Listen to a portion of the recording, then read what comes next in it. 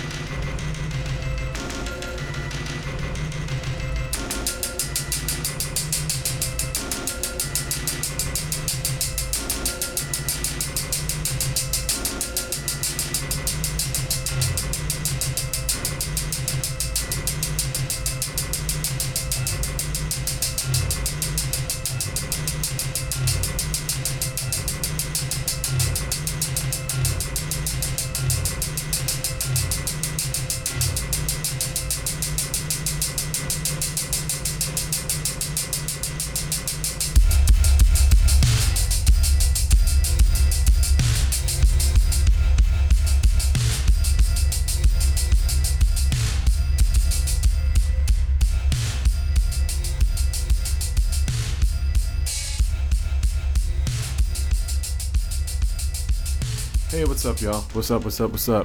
How's it going, y'all? Welcome back to the Houseless Podcast. My name is Peter Agassi. I'm the host. Thank you for tuning in. Every episode is edited and engineered by CJ Stewart. Today we have a great guest. As always, we have awesome guests. I love the programming here on the show.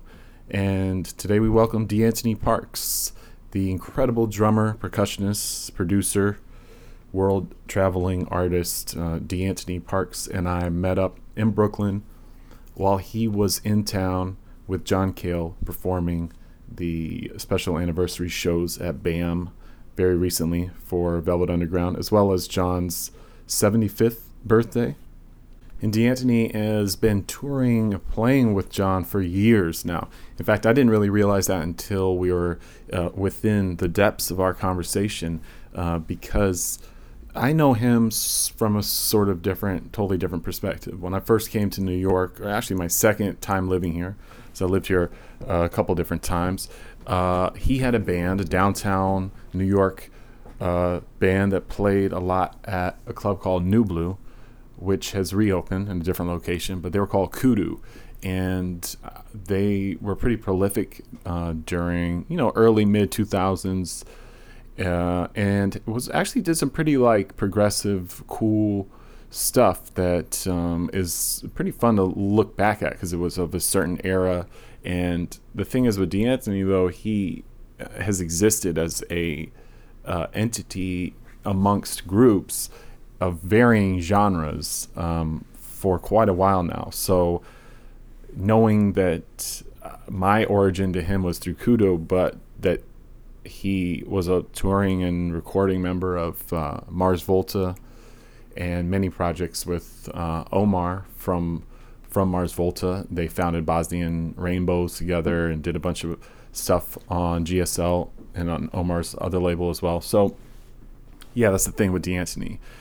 There's so many reference points that it's pretty remarkable when you start talking to the guy. So fans of his musical output are definitely in for a treat with this conversation. And if you're not hip to him at all, if you're just coming across this because you are a subscriber to the house list, then hopefully we put you up on something kind of cool. You can find his music most directly. You can get it from him directly at deantoni.bandcamp.com. So DEANTONI Antoini. And oh no, I totally butchered that. But yeah, you know what it is. Just find it. I've just typed it out. If you're listening right now, then you know how to spell his name. You know what I'm saying? So find it on Bandcamp. You know, I started working with him as his agent a few years ago through Matthew David's great record label, Leaving Records, which had released an incredible kind of solo sophomore album, really, from Deantoni called Techno Self, which we've been touring and doing shows around for the last year or two. And when he plays solo, it's a pretty remarkable study of sort of rhythm and patterns. It's like extremely hypnotic stuff. And he's just up there just wailing, and it's dope. I think it hits on so many different reference points too, like depending on where you're coming from, like taste-wise with music and shit. So anyway, we're going to get into this conversation with my man, Deantoni Parks. He was in the middle of his residency here in New York with John Cale, the iconic, co-founder of the Velvet Underground. And so I think we got a good taste of his story and process. And listen, I appreciate it. If you're listening, thank you. If this is your first time checking out the podcast, thanks so much. I do it once a week. Try to subscribe if you can, or tell a friend about it. Spread the word. You can follow me on Twitter @HouselessPod for any updates with the show. And you can subscribe on iTunes, Stitcher, SoundCloud, of course, is a great way. If you're on SoundCloud, please repost this conversation. It's an easy way to spread the word. This is a word of mouth thing. It's not sponsored or produced by any larger corporate entity. So it's all me. I book and record all the conversations. Every conversation is done face to face on this very microphone that I am recording this intro. Tascam.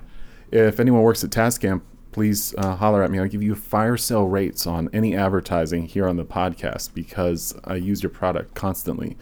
So yeah, anyway, let's get into this conversation with the one and only Deantoni Parks here on the House List. You're here in New York, and obviously I want to talk about the show because you're in the midst of it. You're like literally in the middle of this run, shows with John Cale. And but you lived in New York for quite a while too, right? I did. I'm not here anymore, but you kind of held down the city for like a decade? I was here for at least a decade. What was Actual Proof? Actual Proof. What was that? Do you remember this? That was a Herbie Hancock piece. No, I'm just kidding. It was, but was that the first thing here in New York for you? Let's see. What was the first thing in New York? I think the first thing in New York for me was in '94. Okay. When I came, I was in what was called the Olympic marching band, and we were the marching band for the Olympics when they came in '96. Oh, right? No way, really? So in '94, we came up to do a Thanksgiving Day parade, and it was my first trip to New York, and it was like a kid. I mean, it's just if you're from Atlanta or from anywhere else in the world, you want to go to New York, right? Yeah. So I was on chartered buses, police escorted, okay, like into New York my first time. So I kind of felt I'm going to have a deep connection with this place. Because you got to think if that's your first date with someone, then it's hidden. Yeah, that's quite a first impression. It's going to be there forever, so. Right. So, and you guys then obviously played at the Olympics as well? Oh, yes. And we stayed together. And that was, we ran from the music department at Georgia Tech, which also is a connection that led me to something else a lot later. Okay. But that was all there. That all started there. Amazing. So, but this is like what? High school or something? Oh, yeah. I was in high school, yeah. Mm-hmm. But you grew up in Georgia? Yes. What was that like? How was that? Because I'm from the South too. Yeah, Virginia. Yeah. Not, Georgia and Virginia. It's all this, pretty much the same. Southern Virginia, so it's basically the same. Yeah, yeah. It was, I had a lot of space. Right. I was very, it's just whole different, like the social dynamic is very unique. So when did you start drumming?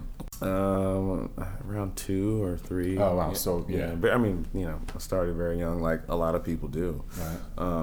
But yeah, I took it pretty serious right away though. At like 4, I was reading music and taking lessons from a great teacher, Doug Moore. He's fantastic. So jazz was it jazz or was it rock? Well, first was just kind of more classical snare and percussion, right? And reading and modes and scales and playing different instruments. I mean, playing marimba, piano. Right. So maybe perhaps let me backtrack. That might have been a little crass of me to just toss out 2 giant genres. Like it's obviously if you're being like it's like with a teacher and you're classically being taught too, then it's a lot more intellectual. Oh yeah, from right away. Right away. And my my drum teacher was also a multi-instrumentalist who was also played brass and woodwind. I mean, amazing. I didn't take it that far. I just left it. I mean, I just stayed within the percussion world, but within that is all I needed. Yeah, because it's interesting, from the way that we've been working, like as far as the live show thing, and the sort of world in which I identify you in is, in a kind of particular avant-garde, sort of post-electronic, post-rock type of thing. But that's clearly probably just one little sort of side of like, if you've been drumming since, adolescence or childhood, you kind of work your way through over the years. Obviously genres and your own taste evolve and change and shit, right? Because even looking at the people that I know you've worked with, it's a pretty mixed bag of stuff too. It'll show you exactly where the points you're hitting, the frequencies that you're hitting. It's the people that come to you. Yeah, absolutely. So I think the first time I actually knew of your work was with KUDU, because when I first moved to New York, I moved to New York in the late 90s for a very brief period of time, and I went to the West Coast, and I came back in 2005. And at that time, 05, 06, 07, was a very particular time for music in New York City. A lot of stuff was still happening in Lower Manhattan that would later kind of sort of either totally disperse or move to Brooklyn or whatever. True. Mm-hmm. So good time period. Yeah, absolutely. Yeah, and there were some great moments in broken beat and sort of new jazz and stuff like that and funk. So yeah, that's how I kind of came about, because KUDU was sort of like a big downtown kind of band, Brooklyn and downtown, like Lower East Side, East Village type. So what was the story with that group? That group was that was my favorite group, if I've ever had a favorite group. Well, I mean, I had a lot to do with it, but it's just I've always wanted to have my own band. Right. Since I have been playing for so long, you can imagine I've been in thousands. I mean, just so many. Just too many to remember. But it was never, it was never right. It was never because now you're dealing with chemistry. I mean, now you have to go for what actually is going to make this organism function the best. Right. Because you were producing the music as well. Right? Yeah, that's I was writing lots of it. Also, Sylvia Gordon was writing.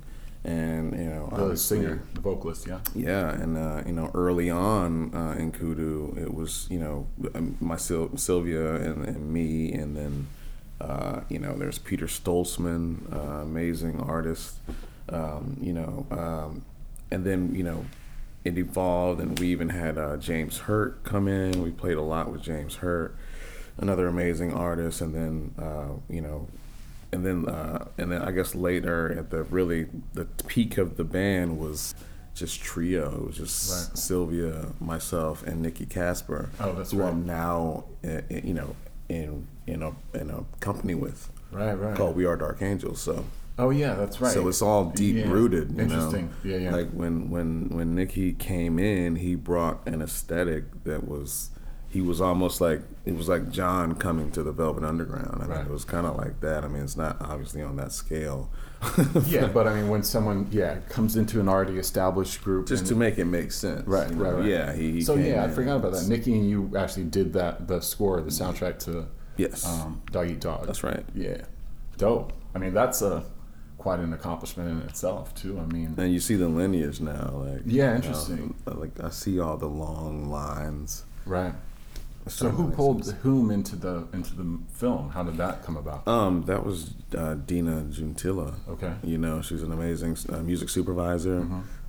She's worked with Cassavetes' family and a few others, but she just has amazing taste, and she has an expansive library of great film music. So you can't really sneak anything by her, and if she likes one of your pieces, one of your original pieces, you can consider that a success. Right. So she was she was high on us. Dope. And she believed in us. Right. So she heard some of the work we did with David Holmes, David Holmes in some of those films, and she'd heard other things I'd done under other people, but right. But recognized it, right away. Yeah, I mean, obviously, you're a pretty prolific dude, and worked with a lot of people. It comes around if you stay consistent. At least that's how it feels like to me. Again, though. I have a certain snapshot of what your career is like. There's a lot. I like to try to fill in the blanks a little bit too. Yeah. Because we work like a very specific thing. I mean, it started with Techno Self, and it still kind of revolves around that repertoire of music, right? Would you say so? Totally, absolutely. Yeah. That's the new. That's where I'm at right now. Yeah. But the thing is, you exist like as a solo guy, and that's my way of identifying you. But even in between that, it's like coming out of, say, all the stuff that you did with Omar, and into now what you're doing with John. I mean, they're anchored by like two, pretty like prominent forces of two kind of different styles of music, Oh, totally different, right? Yeah, I'd love to talk about the Mars Volta stuff for a little bit too, because it's mostly centered because you and Omar did a bunch of shit after that too, right? I mean, we did a ton. Listen, those guys, they're very special. Well, absolutely. And the lineage of the drummers that performed in that group, I think it's really just three. Yeah. Now, I didn't. That's the only reason why I didn't want to play with them, because I didn't want to be compared to any of their previous drummers, and I know that it's people really. I didn't want to even get in the fans' psyche like that, and their fans and are ruin pretty, it, or right. disappoint them in any way, because so that was my only thing about that. Yeah, and that's a respectful approach. That's a mature way to look at it. But everything else was really a great experience. I mean, obviously, just getting to meet Omar and Cedric and Marcel and Juan. I mean, they just became. We were friends like right away. I mean, or I treated them that way. I was like, oh, we're family now. You know what I mean? And in particular with Omar, it was just like a write off. I was like, if I don't even do this, if I don't do this performance with you guys, and we're still gonna talk. Right. So that was 100%. I mean, stylistically though, you are your own entity compared to, I love John Theodore, that's a homie, and I worked with him when he used to drum for a very brief period of time with Dame Funk. No way. And we did a whole year of touring together with John Theodore as his drummer. Yeah, which was pretty amazing, because the previous one, J1 was our very close friend. He passed away, and John stepped in. Wow. And those guys, you couldn't imagine. Sorry to hear that. Yeah, it was a tragic loss, but John really came in at a very important period of time. They couldn't have played any more differently. They were totally different stylistically. Their kits were different, but it opened up a whole different style for Dame, who's kind of a master improv guy on stage too. Right, that's true. So I can only imagine. Now I'm just riffing off this. I could be wrong. I would think that a group like Mars Volta,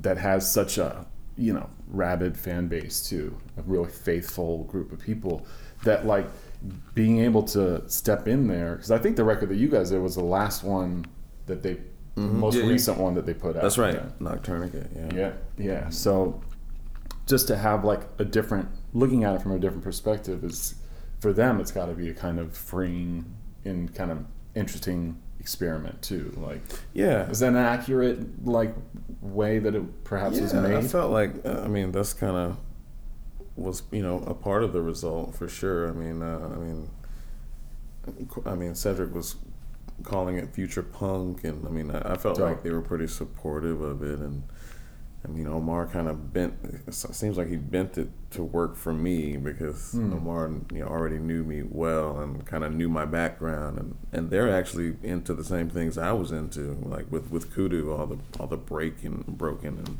all that stuff. They were into all that, so and of course they're into John Cale. We all have the same interests. Right. Come to find out. How did you guys meet, you and Omar? We met, I think. Juan played on a John Cale record, or did a session with John, or something like that. And I think they figured out I was on the record or something. Oh, so you had already you had already been working with John Cale. No, I worked with John since 2003. Oh wow, I didn't realize that. I was on. I even did a live record with him that we recorded at the Paradiso. Amazing. Dope. So it was, it was a while, but I didn't know that they were also into John like that. Right. They were major fans. So how steeped are you in his solo shit, John? So I've been trying to like immerse myself in it. Yeah, I need to make. I need to just make a list for you. Yes. I need for myself as well. His solo career is obviously extremely prolific. He's not really playing around right now. Right. What? So okay. So that clearly your relationship with him and working with him is like a giant part of your career. Huge. He's probably worked with him more than anyone, I think, at this point. Yeah. Amazing. What's it like to travel with him, to tour with him? It's very. You're always in the music. If you're around him, there's not much. If there's small talk, it's intelligent, and you may have to recall a piece of an arrangement that we're working on at any given moment if he's around. So if you're sitting close to him, you kind of just like anticipating, like you have to be on. I don't know. I've worked with many artists, but never a true polymath, I would say. Interesting. So it's had a huge effect on me, a bigger effect than I could prepare for. Right. That sounds like that takes serious discipline and concentration. And it's weird because I have all the parts that it takes to absorb that kind of energy. Yeah, but you're such a loose, like, chill dude. I don't like the guy I know is like. I can see now. Unfortunately, I have yet to see you guys play. So but I'm sure on stage. You're completely in a zone. Right. Yeah. It's a whole. Yeah. It's a meditation for sure. Like, okay, so with the stuff that's happening at BAM right now, like, you're 2 shows in. We had the first show last night. Amazing. Okay. VU 50th, and then tonight's gonna be the second and last VU show, and then tomorrow night we're celebrating John's birthday. Oh shit. 75th. Wow. Man. So who's a cooler 75 birthday goer out there? Right. Wait, you were in the Velvet Underground and you're 75 and you're playing a 50th anniversary show of your solo work. Yeah. He's like, I'm gonna give you guys the VU, but I'm gonna flip it. And the third night, I'm gonna give you my solo shit. It's like I'm bringing my repertoire.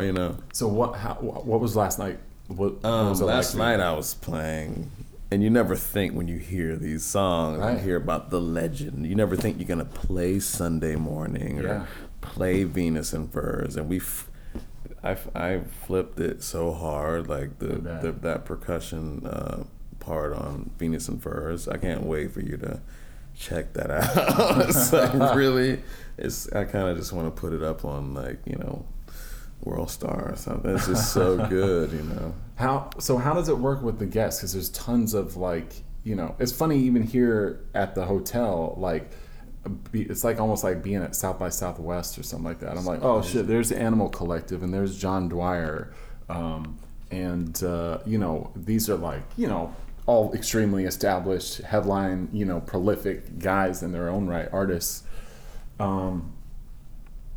So what is the energy like that on stage? Like, how does it everyone's work? super sweet. I mean, most of them know each other because Right. it is the music world's a small world, especially the, you know, that end of it. And it's just everyone's cool, and if they're not, you know, and they're not accustomed to being around John, so Right. it's nice to see him interact with everyone, and he's so good at directing and, you know, just a master. I mean, it's just everyone likes to watch him work.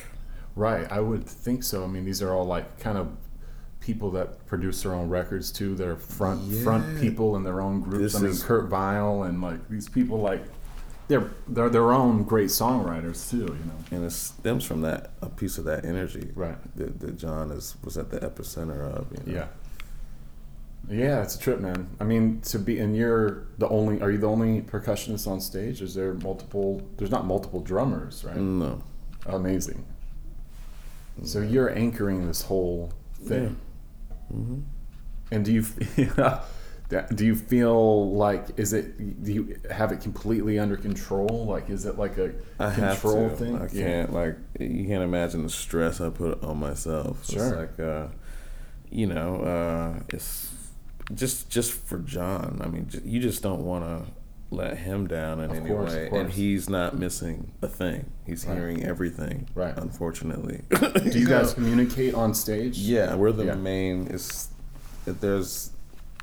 We have to be. Is he looking at you? Yes. Like, I mean, we're communicating quite a bit because he's changing things on site, you know, depending on how he's feeling. Wow. So sure, we'll have an arrangement, but you have to understand, like, it's happening in real time, right? And that is the ultimate respect. That's had a profound impact on who I am and what I'm doing. Yeah, I would think so. I mean, that's like every night is like a kind of mind-blowing experience. I don't think a lot of people kind of understand. It must be like, I mean, how does it feel? I mean, obviously you just did the one yesterday, but you've been touring with them for years too. But I mean, obviously the Velvet Underground shows are extremely special. Like, how's that? Like, how'd you feel when you got off stage last night? It would have been high as hell. Yeah, I was definitely kind of just felt connected to the spirit of these artists, you know. Of course. You know, like, which is already heavy, but yeah, you feel it. I mean, plus being here in New York playing these pieces and with John, you know, John has that energy with him because they were all around him. Right. Yeah. You know, Andy, like Lou and Nico and you know, just Sterling, like this whole thing, and all the other people surrounding the factory, and so that energy is something I've been really zeroing, like, you know, pinpointing and attacking and going for, and that's how I ended up kind of even meeting Michael Holman. Right. And I had the pleasure of introducing Michael Holman to John Cale because they never met. Oh wow! So things like that, are just the byproducts of this focus with John. It's just all about me and him, like, you know. Yeah.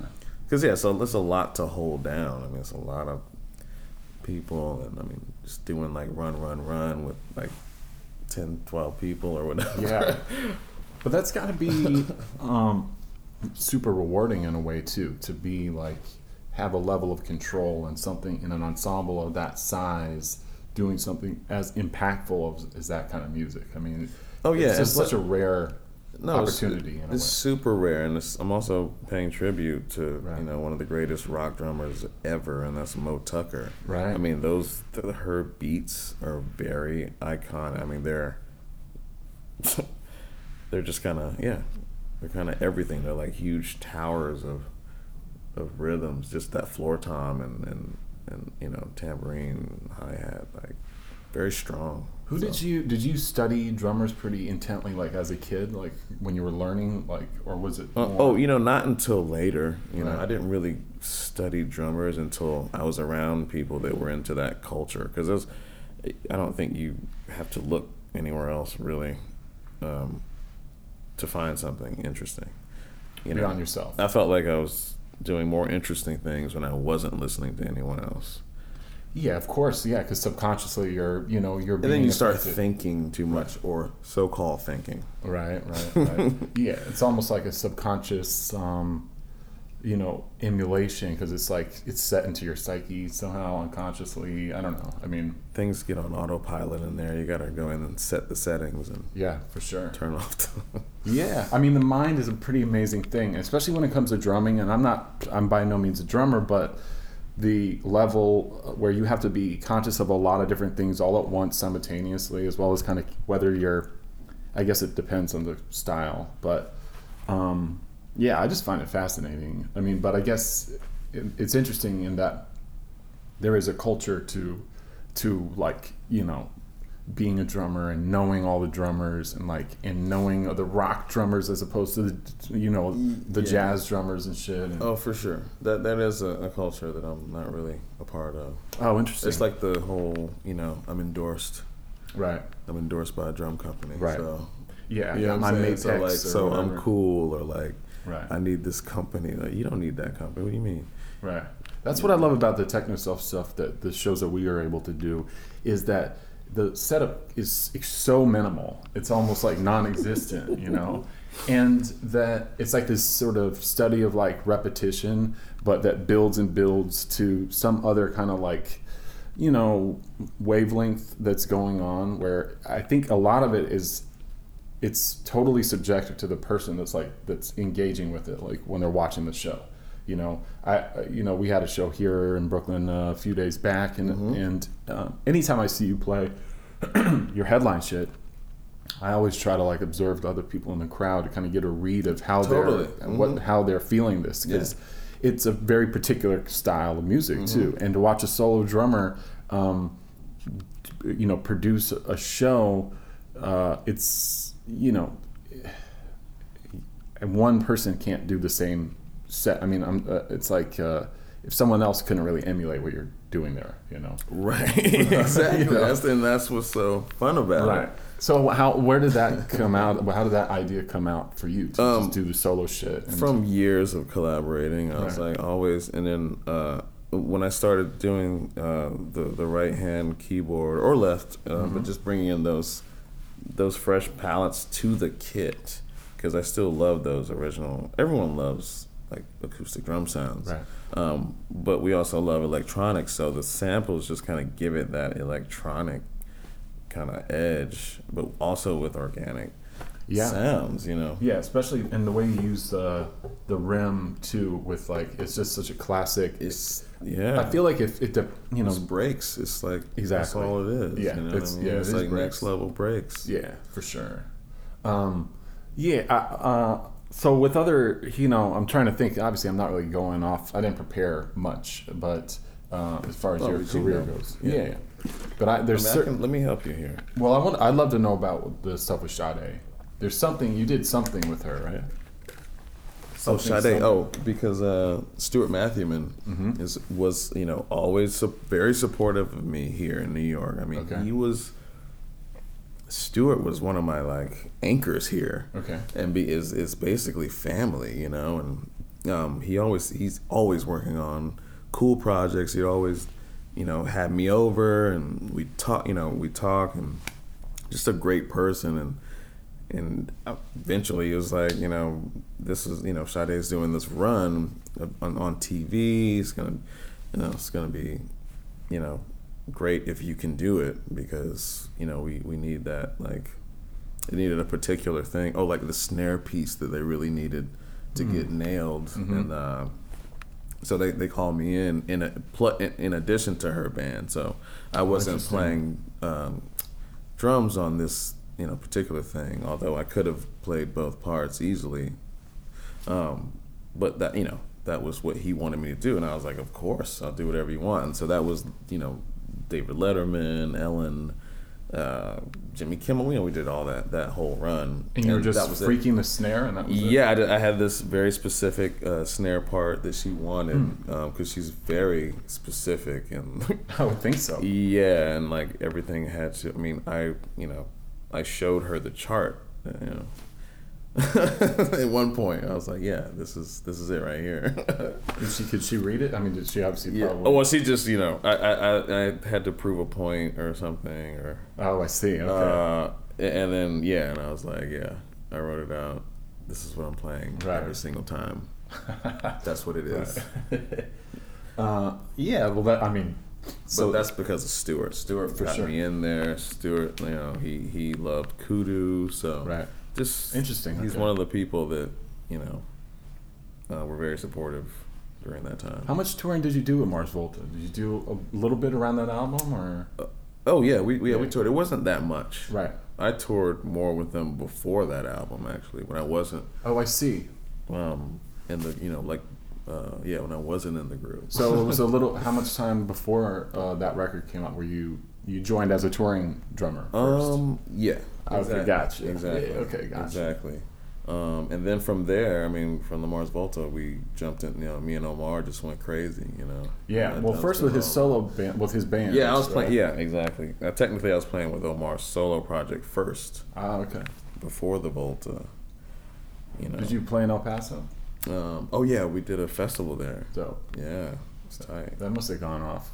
I filled in for like a drummer. They had some issue with someone, and they were on that Red Hot Chili Pepper run. So right. That's the very first thing I did with them. And then I started doing like Omar solo stuff. So was that stadiums and shit then, right? Yeah, exactly. And then I was still, I was playing with John at the time, right. So I could only do like a few weeks or whatever, but I went ahead and did it with them.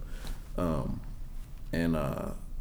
then I had to go back to John, and then yeah. So you've just been touring this whole time, just going back and forth between projects. Yeah, a lot of that was tour. Yeah, it's amazing. Yeah, it's crazy. Lots of planes.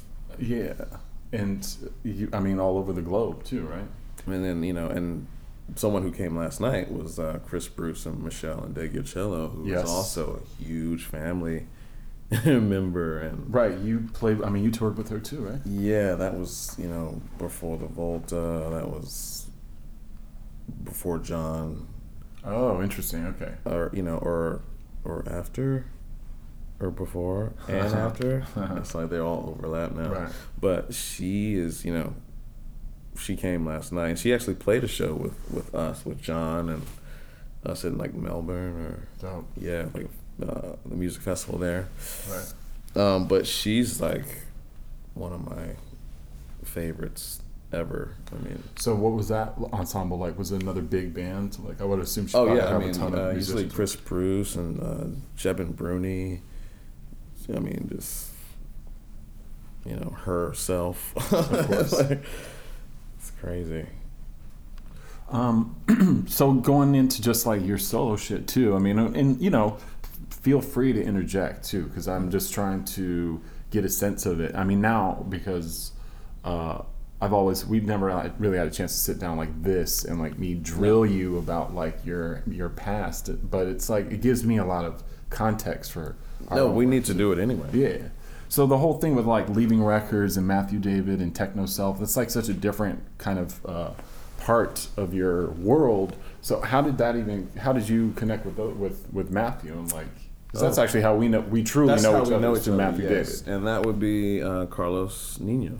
Oh, cool. So he's booked KUDU right back in the day. He got us out to LA. He's just been there through everything. Bosnian Rainbow started. That's right. Right after we did a show at his spot in Venice. Yeah, the Townhouse place. The Townhouse, yes. So we did a We Are Dark Angels show, and he was like, "You should feature Omar here." Because we were just gonna do a full-on We Are Dark Angels experience, but just me and Nikki. Right. He was like, "You guys should probably, because he's just thinking out of the box." Right. he's like, this is where you are. Like, you have, these are the people you're working with, right. Invite them.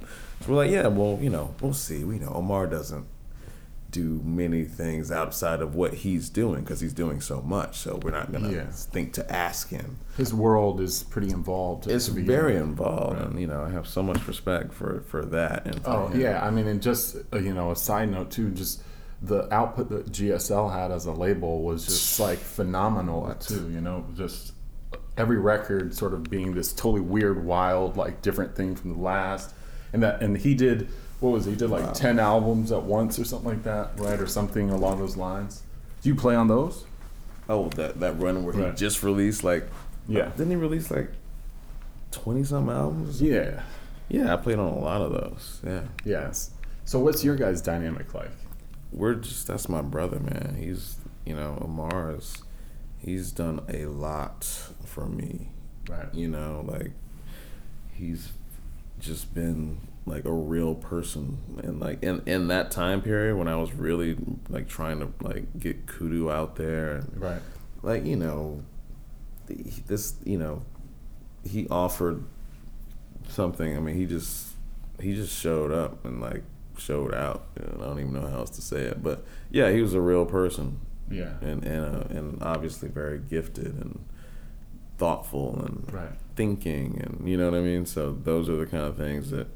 I mean, I was used to that with John. I mean, that's kind of the level of people that I kind of need. Right. I can't even have anything less than that. And I had that in KUDU.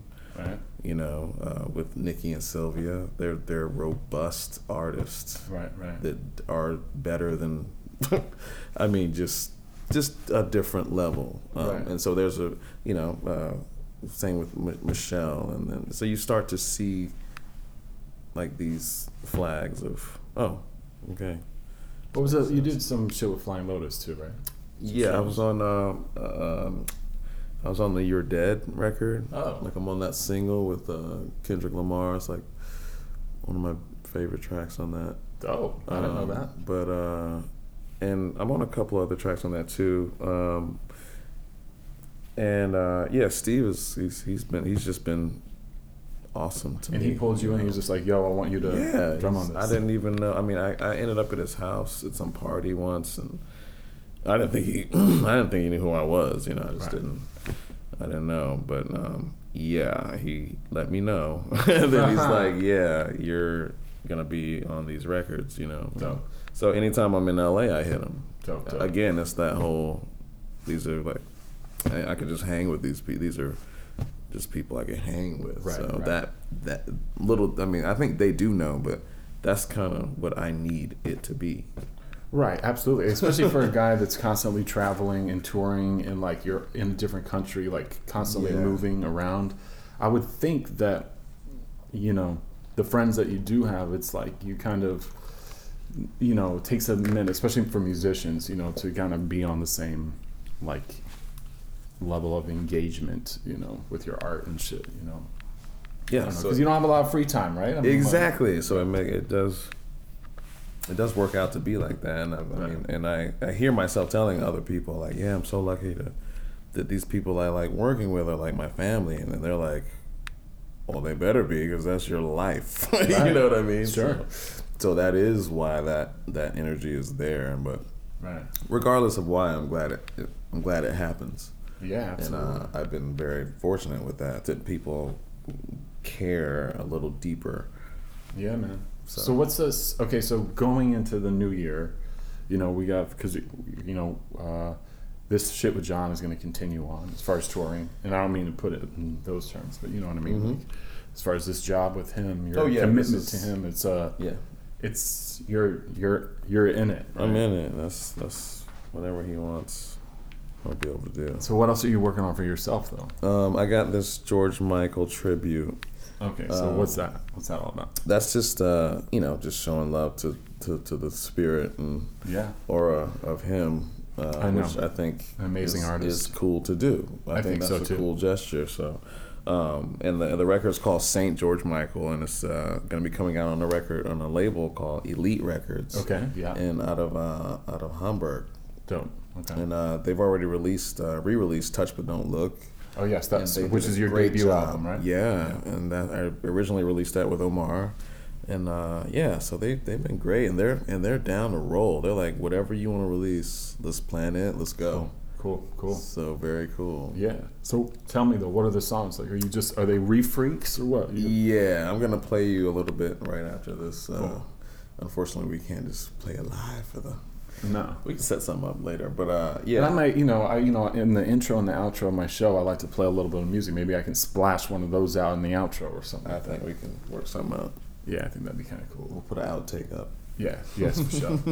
And what else? Like, what else are you working on right now? Well, We Are Dark Angels is we're gonna put we released a digital album called Look This. Okay. But we're gonna release that on vinyl ASAP, and probably through that new situation I mentioned earlier, which would be great, Yeah. Because that record it's going to be good for people to license out and use for film, and right. It's basically the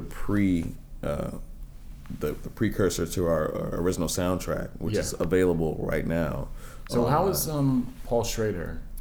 Like, did you spend any time with him over the course of making the music? Oh yeah, we had to meet with him every day. No way. Or it was like we had to meet in the office when he and be close by. Yeah. And just basically go through it. That Paul is so detailed about everything. Of course, the music as well. Were you watching scenes? Were you playing the scenes? Yeah. Oh yeah. I mean, we had to. I mean, we would sit and go through scenes with him, and then go to the studio and handle it, and then come back the next day with the cues to then play for him. So that was and Nick and I work very quickly. That's our whole thing. I mean, it's useful in today's pace. Well, even with the shows that we do, I mean, the fact that it's so minimal and so yet so involved artistically, it's kind of amazing how you can just sort of saunter into a room and jump on stage and then immediately get into this extremely heady stuff, as though it's just turning on a light switch. Stream.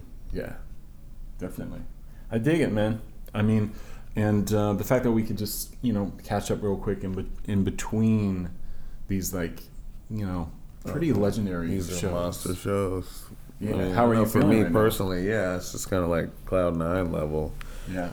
I just I like that boom of art that happened in New York is just still radiating. Yeah, you can still access it.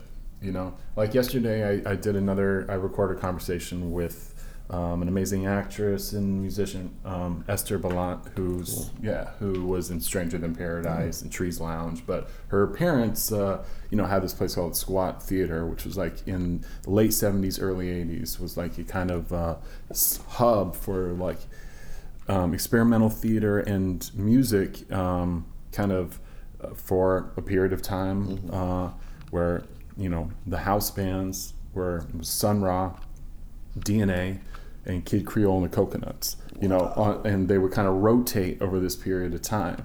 So, and I don't doubt that John Cale went to that. You should ask him if you've seen him, if he remembers the Squat Theater. Wow. And just that, I was born in '79, so, and I didn't come to New York until much, much later, so I wasn't able to personally access that stuff. Yeah. But it's still, even though I feel like the canvas of this city is altering, and the texture is getting a little flattened out a little bit, as far as culturally and the soul, but it's not too difficult to still access. No, it's still here. I mean, I think that's just more laziness than anything else. Right, yeah. I do feel that. Right. Not from me, but... No, you're not lazy at all. I feel like, there's a general, malaise in society anyway, where it's oh, yeah, it's all... kind of a little glazed over. And people are like, and plus it's, why wouldn't it be? It's intimidating. Right. It's just the pressure is just too, it's makes you just want to give up. I mean, it's what? I think a lot of people are in the process. And I don't get mad. I'm not mad at those people. I try to worship those people. They should, they're the real leaders. Yeah. Yeah, I mean, yeah. But until then, I mean, you're doing your thing, and I love what you do, man, and I love being able to work with you on this stuff too. So, and that you can take a little bit of time to do this conversation with me is cool. So good looking out. Honored. Yeah, much continued success. You know, you've been doing it. I mean, not a lot of people can say that they've done and moved in the circles that you have. So it's pretty amazing, you know, to take stock in that, you know. So exactly. Yeah, I think it's the only thing I invest in. Yeah. All right. Cool. Thank you, my man. Appreciate it. Yes, that was my conversation with Deantoni Parks. Only here on the Houseless Podcast. Don't forget to subscribe, y'all. iTunes. Rate it on iTunes if you can.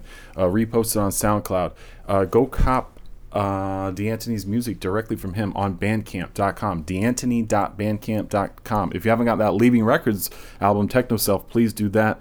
And, you know, he has a special George Michael joint kind of remix edit thing. So I'm going to splash out a little bit of that just as a little taste. I know it's coming out midwinter, so I don't want to say any dates, but I'm sure you can go back to that Bandcamp page soon enough and it'll be there. Definitely cop that and just support this guy. He's an incredible visionary artist. He's got so many amazing ideas and is able to accomplish a lot within a whole sphere of different genres of music. So this is a guy to discover and support, you know, and another progressive innovator that we've had here only on the House List with your host, me, Peter Agostin. Every episode is edited and engineered by CJ Stewart. Follow us on Twitter at HouselessPod and help us get the word out. Let's spread the word out. Been doing this now for well over a year, and delivering you compelling, one-of-a-kind, personal, candid conversations with artists and people in the music industry. These are all people I know and work with and have stories with, and some I don't. So you're always going to get something unique and interesting, all produced and booked by me, your host. Thanks. I will catch you guys next time. Enjoy the vibes on this new Deantoni joint I'm going to play right now, and I'll catch you guys next show. All right, peace out.